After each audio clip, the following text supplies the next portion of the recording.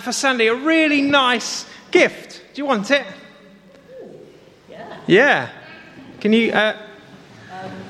Do you want the? You want? I mean, you seem to be a bit. I don't think that's on top of there. Maybe we'll just have to leave that till later. Oh. Because to receive a gift, we need our hands empty. But as Christians, sometimes through life, we can carry these things that make it hard for us to receive the spiritual gifts. One of the things, let me help you out here, Sally. I just take this from you. One of the things we can carry is a sense of unworthiness. Feeling like we're not really worthy to receive a gift. We're not really that great. This crown's a bit broken and rubbish. Grace will remember this crown because she's used it to talk about how God can use us as well. And this crown's a bit broken, and we might feel that way sometimes, that I'm not worthy to receive a spiritual gift. Why would God give me? He might gift that person, I understand that, but why would he gift me? I haven't quite got it right. I haven't got it all together. But the whole thing is that, yes, in a sense, we are all unworthy, but Jesus has made us worthy by what he did on the cross. We are all made worthy by the cross of Jesus. And so that sense of unworthiness, it needs to go if we want to receive the gifts of God. The other thing, comparison. If we're to receive the gifts of God, we need to lay down comparison. Because otherwise the danger is you might think, well, you're really gifted in that way. You're really good at music, and I wish I was good at music, but all I can do is draw. Or I wish I could preach really, really well, but all I can do is make cakes. And we can diminish the gifts that we make the gifts we've got seem not very good. Or we can go the other way and think, well, I'm far more gifted than that person. I've got so much more to offer than him. We can go either way, but comparison's not helpful, because the Bible says that what Paul says when he's talking about spiritual gifts is that the Spirit decides who gets what. And it's up to him whether you have one gift or whether you have lots of gifts. But we need to not compare ourselves to other people if we're to receive what God has for us. I'm not going to throw that one, but that needs to go. The other thing we need to lay down is any distrust we have of the Holy Spirit. If we don't trust the Holy Spirit to lead us and give us good things, then we can't receive what he has for us, because we'll kind of hold him at arm's length. And it's really hard to receive a gift if you're at arm's length. And if we don't trust the Spirit and we don't trust that what he has for us is good, then it will be really hard to receive everything he has for us, because we might be a bit suspicious of him. Or we might say, oh yeah, Holy Spirit, I'd love the gift of preaching, but that tongues thing, that's not for me. Or we might say, oh, Holy Spirit, I'd love to be able to see healings, but actually I don't ever want to stand up in front of anybody. And we can sort of put our own terms on the Spirit and say, I don't really trust him. So that distrust of the Holy Spirit, that needs to go. So that our hands can be open. Now, Sandy's hands aren't quite open to receive the gift yet. So as Paul continues to play, I'm going to read from 1 Corinthians chapter 12. If you've got Bibles, you might want to turn to page 1153, beginning at verse 4. There are different kinds of gifts, but the same Spirit. There are different kinds of service, but the same Lord. There are different kinds of working, but the same God works all of them in all people. Now to each one, the Holy Spirit is given for the common good. To one there is given through the Spirit the message of wisdom, to another the message of knowledge by means of the same Spirit, to another faith by the same Spirit, to another gifts of healing by that one Spirit, to another miraculous powers, to another prophecy, to another distinguishing between spirits, to another speaking in different kinds of tongues, and still to another the interpretation of tongues. All of these are the work of one and the same Spirit, and he gives them to each one just as he determines. This is the word of the Lord. Thanks be to God. Brilliant. Sandy, where have you gone? Sandy, come back. So, what have we laid down so far? Who can remember the first one? What do we lay down? Toby, can you remember? A crown. What does the crown represent? The broken crown. Any adults shout it out? Unworthiness. Well done. Some of you are paying attention. We lay down unworthiness. What else do we lay down? What did this one represent? Can anyone remember? What was the mirror representing? Comparison. Comparing ourselves to other people. That needs to go. What about this one? Can anyone remember this one? Distrust in the Holy Spirit. If we don't trust the Holy Spirit, we can't receive what he has for us, so that needs to go. Now, this fourth one here that Sandy has is within this picture is something we made at Messy Church. Who was at the last Messy Church? Now, last Messy Church, on the stage, there was a big picture of the church. And all the children and the adults came and put their handprints on the church. But as you can see, right now, that's all rolled up and shut away. Because the fourth thing we need to lay down also links to the one thing that we need if we're going to receive the spiritual gifts. And I'm going to use a big word here, but don't worry, I will explain it.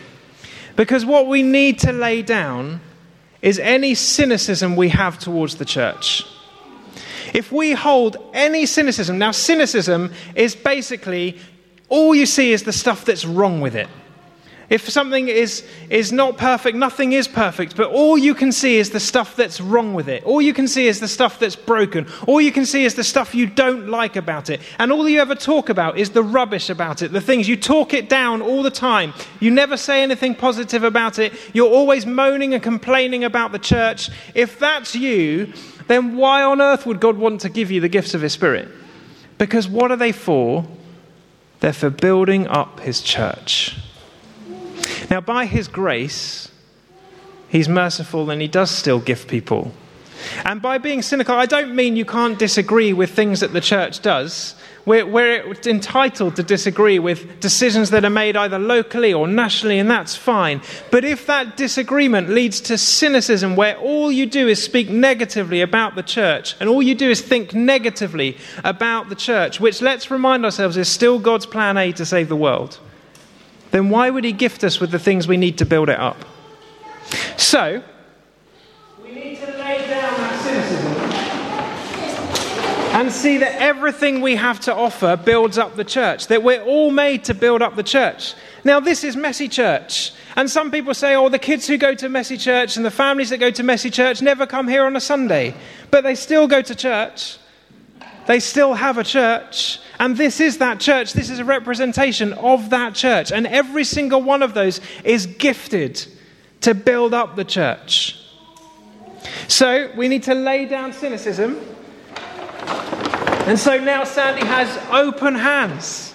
And she's ready to receive the gift that has always been intended for her to receive.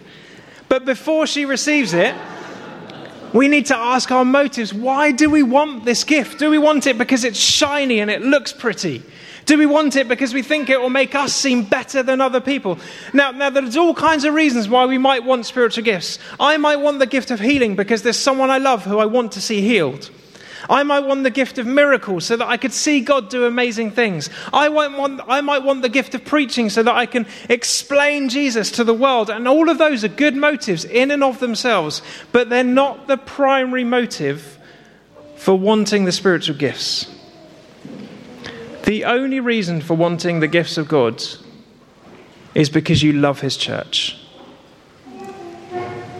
If you don't love his church, then you'll have no need for these.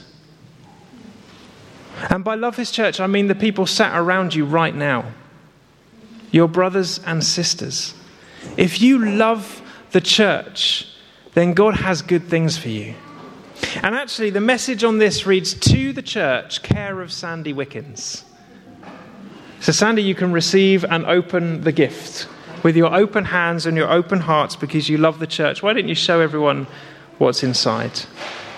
You see, Sandy can be blessed with this gift, but it's designed to be shared among the church. You may notice there's a theme appearing to my all-age services recently, and it tends to involve Maltesers. There hopefully is enough Maltesers in there for the whole church. And with that gift, Sandy, with her love for the church, can share that gift after the service with all of you.